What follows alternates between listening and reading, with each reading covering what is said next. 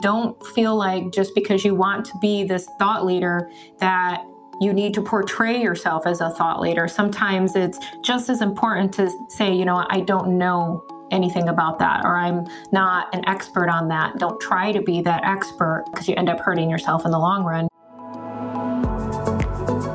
Welcome to NPS I Love You, a podcast powered by Catalyst. I'm your host, Ben Wynn, and this show is all about awesome people, ideas, and stories, all with a customer success twist. On NPS I Love You, I talk to everyone from artists to scientists, CEOs to CSMs, and everyone in between to give you powerful insights that will help you in your career and in life.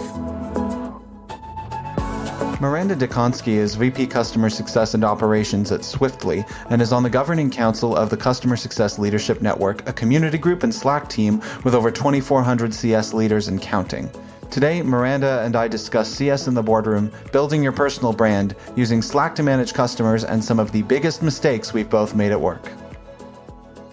Did you watch the inauguration? I couldn't. I started at 8 a.m. I started working. I had it silently.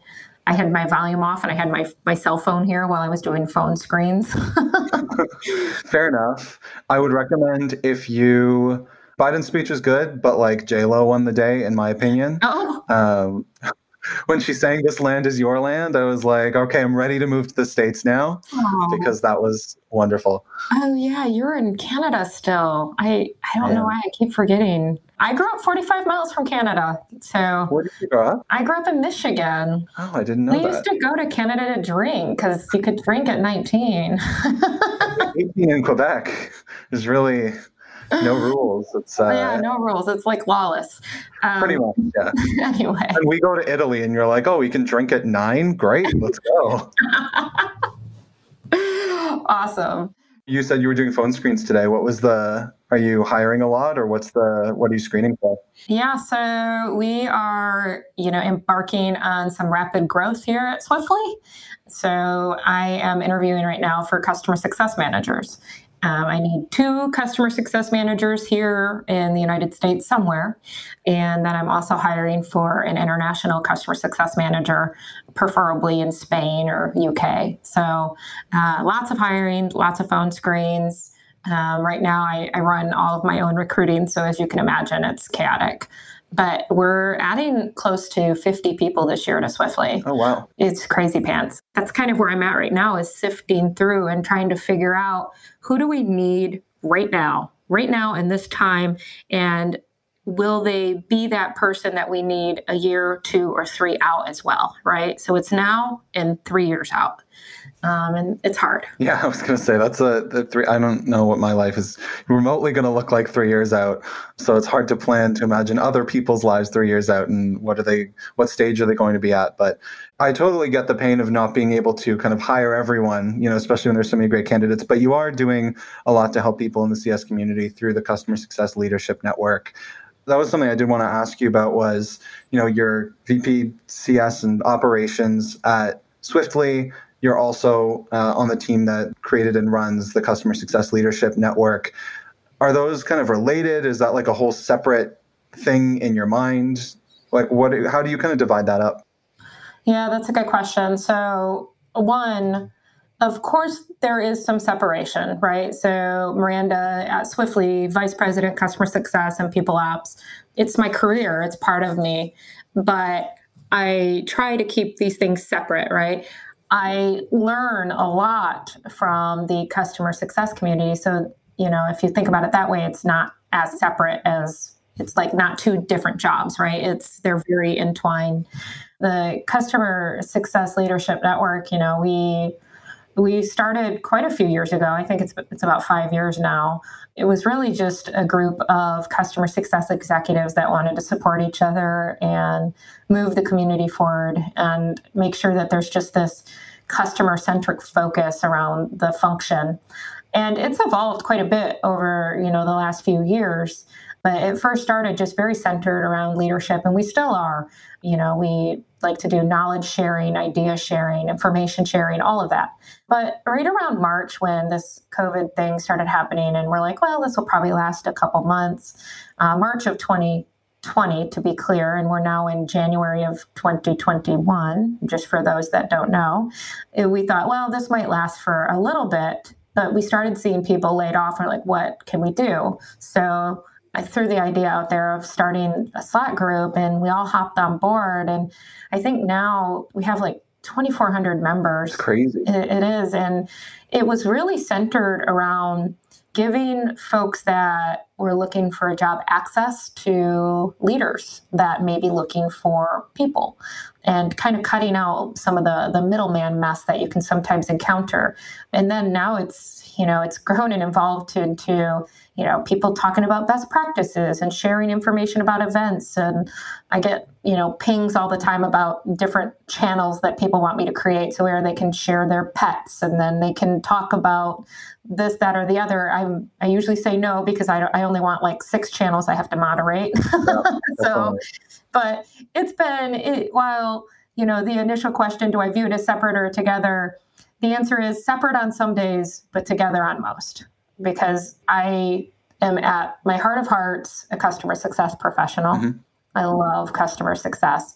So I think everything I do every day, whether it's post something on LinkedIn or talk to you, it's just part of my life. And it's great that as CS people, we get to do that and consider that as part of our job. Yeah. Yeah, the Leadership Network has been awesome for finding people and topics and events and all that kind of stuff. Is there something particular that you're hearing lately from people in the CS community, as jobs aside, but from leaders as a challenge that they're facing? Yeah, I mean, taking the Leadership Network out of the equation and just in general, the thing I'm hearing the most from leaders right now is there's this big focus on being a customer success leader at the board level that we never experienced before. Mm-hmm. I've always had a seat at the table. I've always attended board meetings. I've always presented my data and showed the board, look, this is how awesome we're doing. Look at the rock stars that we have, right? And these are the challenges we're facing. What do you think about this? Like, always have done that. But now, I think we're realizing, one, with COVID, people have to do more with less everywhere, mm-hmm. Especially, budget-minded companies. They have to take a look at all their line items and figure out what is going to help me operate smarter. What is going to help me operate more efficiently? What is going to help me save money? What is, all of those things. And I think companies everywhere are having to do heavy scrutiny of their budget. Why does that matter? Well, I mean, what do? Customer success. We help these companies, these customers achieve return on investment on the product, move the needle on efficiencies. And if we're doing our job, at its finest, we are partners to these customers. Boards are seeing this. They're seeing that the funnels are slower for inbound. New customers, not for all industries. Some industries are through the roof right now, but that's not the majority. So the focus is how do we retain the current customers? How are we stronger partners for these customers? How do we expand with these customers, expand our reach? And I think this is going to be a great time for customer success leaders to really show everyone at the board level and beyond what we could do, what customer success can do. And I think customer success is going to continue to be a hot job. It has been for years, but I think we're going to see it even more so now, because there's going to be that big focus across the board, at the customer, at the board level, at the company level, everywhere, about efficiencies, revenue, bottom line. And that's where we play best. So definitely. And yeah, it's really been coming to light more and more. And that's great to hear that you've always been in those board meetings, but I think a lot of leaders haven't been and are now for the first time. Are there one or two things that you've seen work really well that CS leaders should do or focus on if they're given, their 5 minutes at the board meeting? A great way to approach it, and everybody probably has their own style, but this is kind of my style. One is figure out what they care about. Have a few key stats that you present every time. Have trend line charts that show that you're moving, hopefully up and to the right. Otherwise, just doctor the data so that you're moving up to the right. So first, make sure you're presenting data that they care about, but don't cover everything in cotton candy fluff, right? Be real. If you have a few key areas that you're struggling, call it out, because that's really what your board is there for. They're not there to be scary. If you have a good board, they care, and they could maybe help introduce you to resources if you're struggling in a certain way. So I always go in with your key metrics to give them the state of the state, and then maybe a few strategic. Don't go into the weeds and say, we're not getting through all of our tickets, right? Don't go that low, but a few key strategic areas that you're focusing on, and that maybe you could use assistance, or maybe you just want them to know you're focusing on it, right? Just very simple, keep it short, simple, sweet, but also just paint the picture and then go in with your asks. Definitely. One thing I wanted to ask you about is, I feel like as the CS space has gotten bigger and as the job market for it has gotten bigger, there have been kind of more and more customer success thought leaders coming out, and people who want to become CS thought leaders and build their personal brand and all that great stuff. I think, and that's advice I've given to a lot of job seekers, right? Is you need a way to differentiate yourself, and building a personal brand is a great way to do that. Curious what advice you would give to someone who, because I think even right now, the point I was making was that because it's happening more and more, I think a few years ago it was much easier to stand out from the crowd by doing this thought leadership stuff. So given the volume that's out there now, what are some ways that you think that people who are just starting to build their personal brand, want to become CS thought leaders, some things they can do to really still stand out and make an impact and hopefully elevate their career? That's such a good question. And I as well have given advice to job seekers, write, you can write articles on LinkedIn. And if you are a candidate that ends up in my pipeline, I guarantee you I'm going to look at your LinkedIn, and I'm going to look through what articles you've published, what you've liked. Mm-hmm. I know it sounds creepy, crazy, but I just kind of want, I'm a stalker, but I want to see that. So advice, it is tougher. It is definitely tougher, but not impossible. So first things first, write about what you know. If you want to be a thought leader, first, I don't know if I like the title thought leader. I think it's kind of weird, right? I just write and talk about what I know. If I don't know about it, I don't talk about it. I don't have an opinion on it. I don't talk about it. So find things that you know about and write about it, and dissect it and drill in and create actionable content that somebody who doesn't know about it could take and use it to move their career forward, right? 2, look at people who are maybe in a phase or 2 behind where you're at in your career, and help them with their careers, create content that's directed towards them. And then soon enough, you'll be the expert and you'll be their thought leader, right? 3rd is, if you aspire to kind of, I don't want to say move up, but continue to elevate your skill sets, make sure you're, consuming content and exposing yourself to where you want to be. And then, soon you will have built the muscle memories that you need to now write at a different level, or, help people that are aspiring to be at that level as well, right? So it just doesn't happen overnight. It's a journey, just like your career is a journey.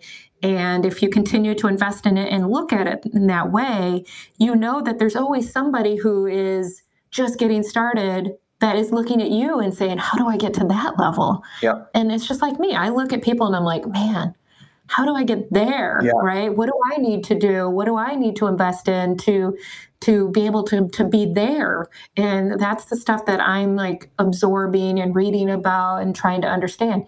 Everybody has to pay their dues and do the same thing. Well, I mean, I know you're talking about me, so I'm happy to advise you any day if you want to get Thank you, where I am one day. I really appreciate it. No, that's all phenomenal advice. I love the idea of I think what we all try to do in the space, it's find your own success by helping others be successful. And I think taking that to heart when it comes to not just what you're doing as a CSM or as a head of CS or whatever your role is, but as a person who's looking up for your own career, building a brand, being a thought leader, whatever you like to call the term, helping others is one of the best ways that you can do that. Yeah, absolutely. I mean, It's like paying it forward, right? And know that there will be others as well that will invest in you along the way. I have a lot of those folks in my life, a lot of folks that are on my speed dial whenever I encounter something. I'm like, holy smokes, what do I do with this? Yes, those people are invaluable. Yeah, I think it's just important too, as there are so many platforms out there to give people a platform. Yeah.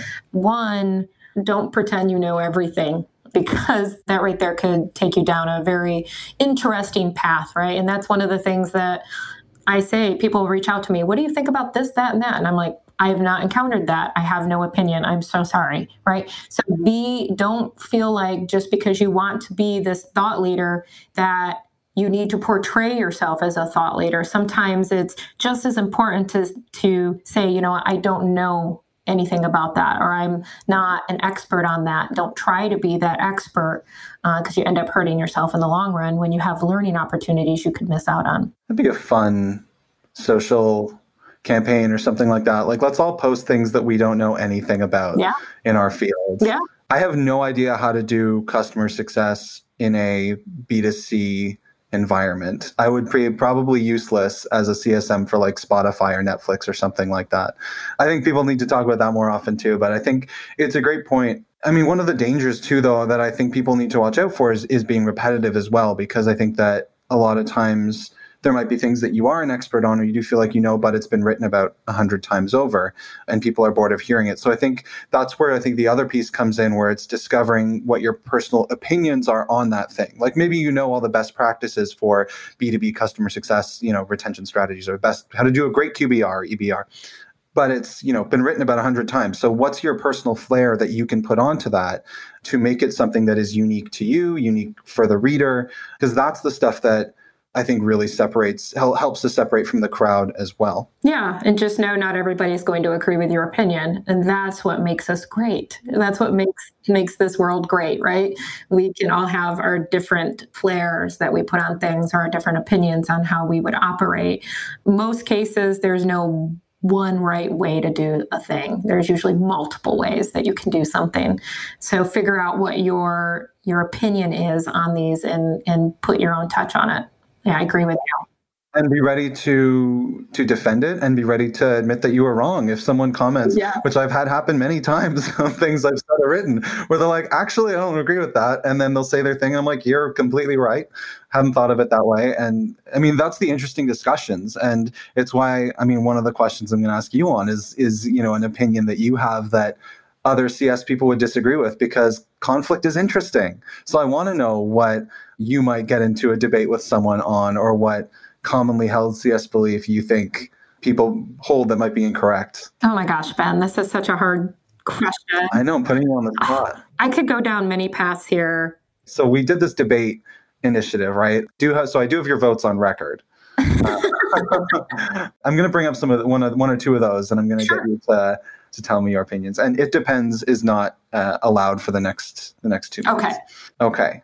Using Slack to manage customers, good or bad? Bad. Well, why?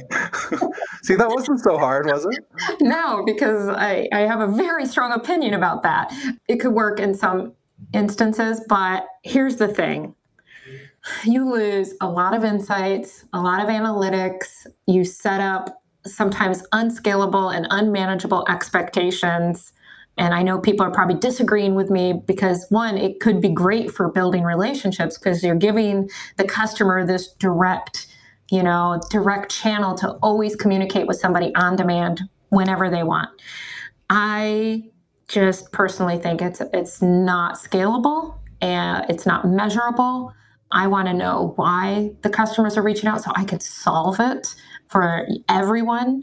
And you lose little snippets of insights that you would get if you had them reaching out through a formal chat system, or, a Zendesk system, or some kind of system that you can write why they've contacted you.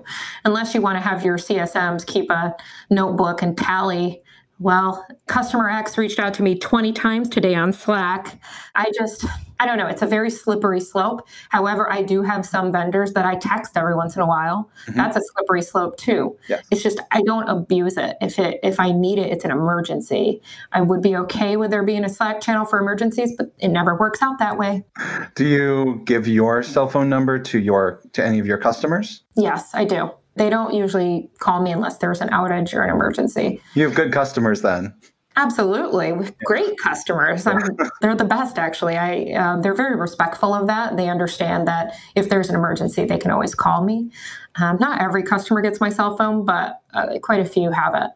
And it's in my signature too. So. Okay, that's good. I think I shot myself in the foot when I used to be in health tech and my customers were surgeons who are used to being on call 24/7. So why wouldn't they assume that I am also on call 24/7?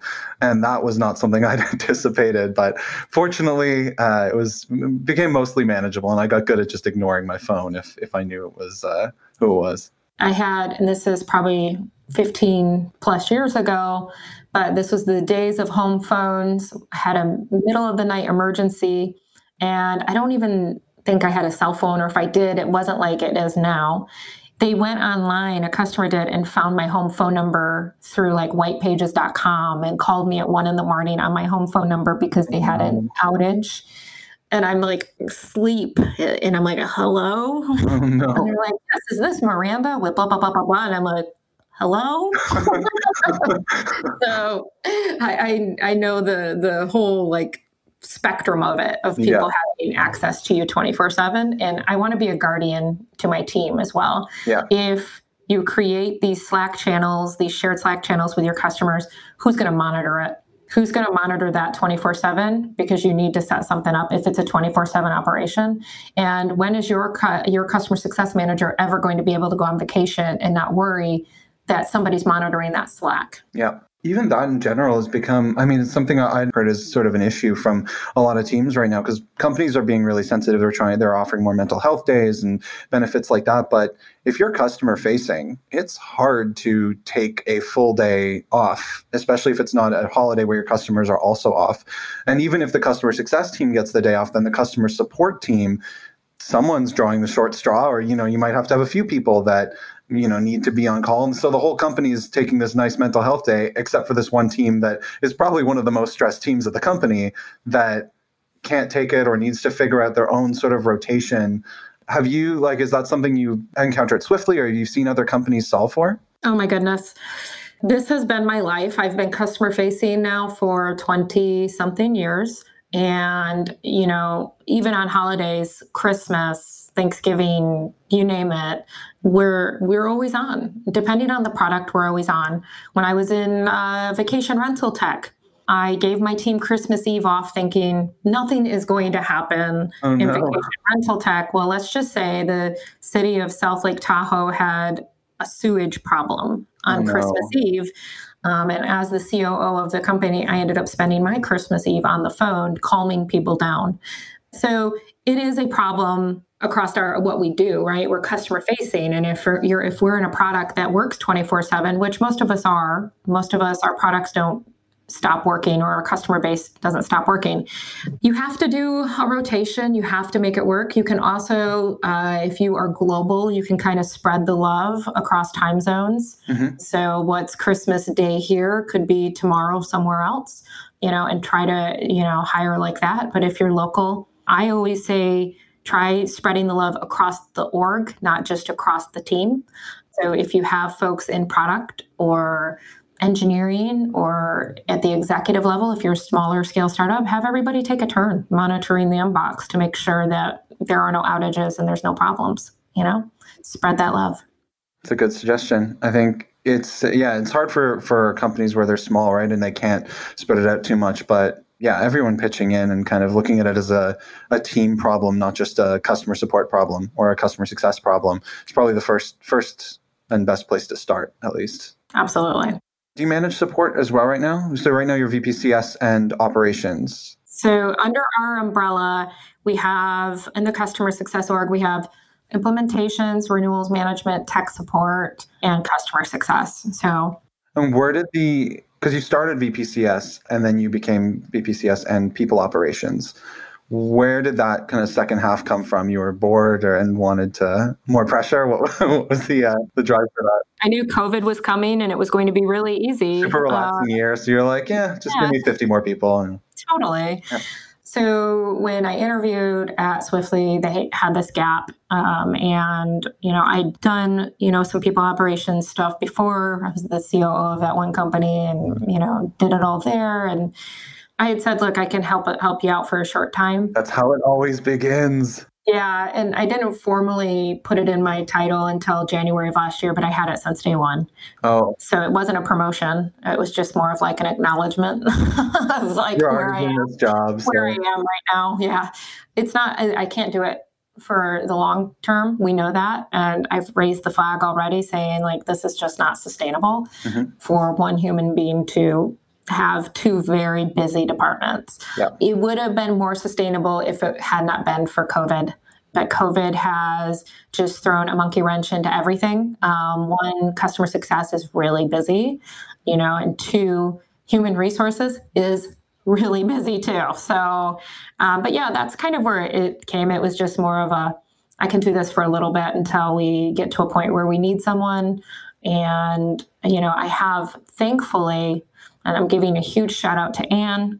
She's amazing. She's our people ops manager, our manager over people ops. She is just a rock star. Without her, I probably would be sitting in a fetal position in a corner, rocking back and forth because she is the glue that holds people ops together. I just merely help move any barriers for her, and that's it. So excellent. I mean, yeah, sounds like a fantastic person to have in that role. And everybody needs an Anne. Everybody needs an Anne. That's the moral. Not my Anne. No one touch Miranda's Anne. But it's hard. I know so many people. I feel like that's I don't know if we have to come up with a name for it or something of that effect, because I feel like I know so many people that because they're at startups, they're problem solvers, they're versatile, they have different experience. So when a gap comes up or a problem needs to be plugged, they're like, I can do that, no problem. And they take on the extra thing. And then what's meant to be temporary becomes the norm. And because that person is doing that role, the company doesn't prioritize hiring for that role. And so it becomes this, well, how long can this person survive doing this, and how urgent will it become for the company? And does that person have all the backing they need to push for a hire for that role? So it's definitely a great way to get good experience and to maybe get to a promotion, but it's also something to be very wary of when our instinct is to jump in and help whenever we can. Beware of what you're taking on and what you're agreeing to, right? Yeah, I think your call out is really good. And, if anyone listening takes anything from this, it is fun to work in startups. You can wear many hats, you can touch many things, and you can break many things, and you can, there's a lot to learn and a lot of fun to be had, but there's also, stress that comes with it. So make sure that you are an advocate for yourself. If you are joining early stage, and I'm talking seed, series A, series B startups, to where you are generally more of a generalist and less of a specialist, just be an advocate for yourself. And when you see that your work life is taking over more of your personal life, like throw the flag up immediately and get help. I see exactly what you're saying happen a lot at startups. It's not an uncommon thing. And a lot of people don't advocate for themselves and then they just leave. Yeah. And that's unfortunate, because then the team and the company loses a tremendous resource because the person was afraid to throw the flag up and say, I can't do this anymore. Yeah. So I think that's a tough lesson everyone has to learn at some point, right? To when that you can throw that flag up. And if the company leadership is good, they'll be appreciative that you let them know instead of just leaving or, getting sick or, whatever else can happen when you push too hard for too long. So it's definitely important to be vocal about that sort of thing. Totally. I agree. But again, it can be a lot of fun. Yeah, and it is. That goes without saying. I think it's a blast. I don't think I could survive in any other type of company, to be honest, because I just have such a little patience for anything. I need to be able to move fast, and Yes. Sometimes I will make horrible mistakes that I then feel terrible about for years to come. But sometimes it yields really great stuff too. So you got to take the good with the bad with the good. Topic for another podcast one day is the one time I caused a multi-million-dollar global recall. Oh no! That's for another I'm really day. interested to hear this story now. Did you work? Okay, anyway, there's a million directions my mind is going, but that sounds sounds like a great story. Let's just say I used to break stuff a lot. Fair enough. Yes, my very first job, I feel like I nearly got fired for first startup job for emailing info with private customer information to a full email list of thousands of customers that no one was supposed to see. And since then, I've been traumatized. Every time anyone in marketing knows this, or even in CS, if you're emailing all your customers, anytime you're emailing a list of people, it's the most horrifying feeling when you read it 1,000 times and then you hit send and then you go back to read after what you sent to everyone. And then the one time out of 10, you notice a typo or you notice some small thing and you just hate yourself for days after. That's oh God, yeah. You're so human, Ben. We all do that. That's, and I have had mistakes that have been pretty bad in my career. It's not about the mistakes that you make. It's about how you recover from it. How do you react? Do you hide it? Do you call it out and say, hey, I did this, and learn from it and help others learn from it, right? And, for me, everybody's going to make mistakes. We're humans. We're imperfect by nature. That's what makes us so awesome and fun, right? That's the kind of team members I like. It's the folks that you're going to make mistakes, but own it. Talk about it, help others learn from it so we can learn faster as a group and not make that mistake again and again and again, just in different, portfolios or different positions. So. And I think the biggest thing with that is people like yourself being willing to do that, right? People in leadership positions exemplifying to their team, this is something I messed up and here's what I'm going to do differently. And because that okays it for the rest of them to do it. So I think that's such an important thing for a leader to do regularly. I mean, hopefully they're not messing up regularly, but Well, I mean, not all of us can be perfect like you've been. But yeah. No, but you can try. You can keep working towards it. We can work towards it. There's goals. We all have goals. A selfish question from the Catalyst perspective. Obviously, a whole range of B2B SaaS companies want to get attention from leaders like yourself to potentially buy their software. Besides inviting them on a podcast, surprise, we have a demo for it.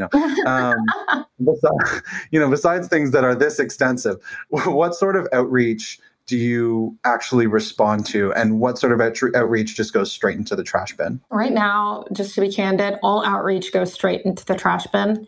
I am so overwhelmed. Yes, I get a ridiculous amount of spam in my LinkedIn and in my inbox.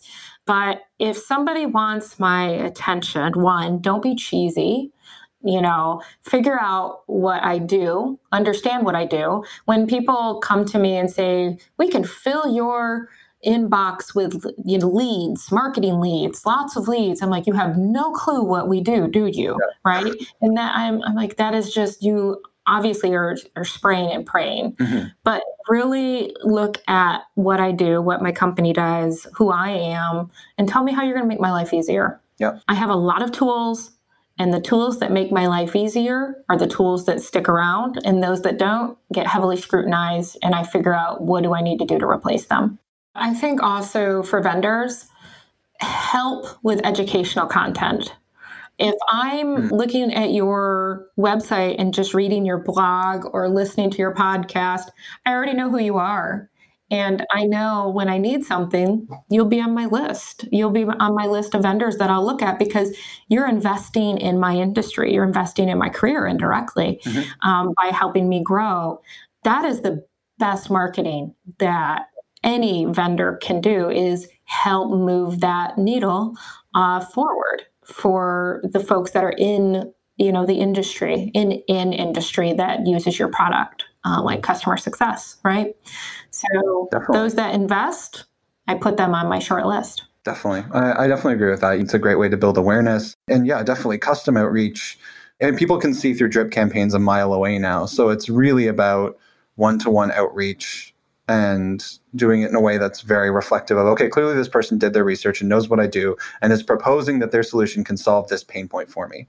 And anything besides that is just out the window. Yeah. But if someone were to email you a perfect, you're struggling with recruitment right now, you need this thing, and here's how easy it is to use, and this whatever, you'd probably respond to them. Maybe. Or if they emailed me and said something about bananas, I don't know if you remember that. Oh my God. That was like almost a year ago, I think. But it was like bananas. Hey, it stuck with you. Yeah, it stuck with me. Now I just think of this, I don't know who it is, but I'll never forget that marketing email where they're like, you need bananas and more bananas in your life. So, did you ever find out the context of it? They're a marketing company. So they do marketing, or it's a marketing consultant. So he markets himself under something about bananas. I don't know. So it's one of those things that, like, I'm all for, a like 10% clickbait. Yeah. Like, you want a catchy title, you want to get someone's attention, great. That's what I love to do every day. But it can't be so far detached from the content or what you're trying to pitch that people are like, wait, I thought I was going to meet sexy singles in my area, and now I'm, reading about this. Targeted Catalyst's meme game is like off the charts. So I love all the memes that you guys are posting on LinkedIn. It's so good just to kind of have a little bit of lightness in my feed when I scroll through 50 times a day. That's definitely the goal, just to add some lightness to LinkedIn. Last question for you, because I love this question and I hear people ask it all the time, and yet I've never asked it to anyone on our podcast. So if you could give one piece of advice to yourself when you were just starting out your career, what would it be besides buy Bitcoin? Oh, God, I'm so upset I sold my Bitcoin last year. Well, last year it's not bad. There are people on Twitter threads that talk about selling it when it was at like 70 cents or whatever. I sold it at 10,000 and now it's like at 30 or 40. So I'm so upset. Anyway, that's a rabbit hole. One piece of advice that I'd give myself, I think it would be to surround myself with folks that I admire early on, folks that I aspire to be like and learn from them. I think if I dig down to do the 5 why on myself, why would I say that?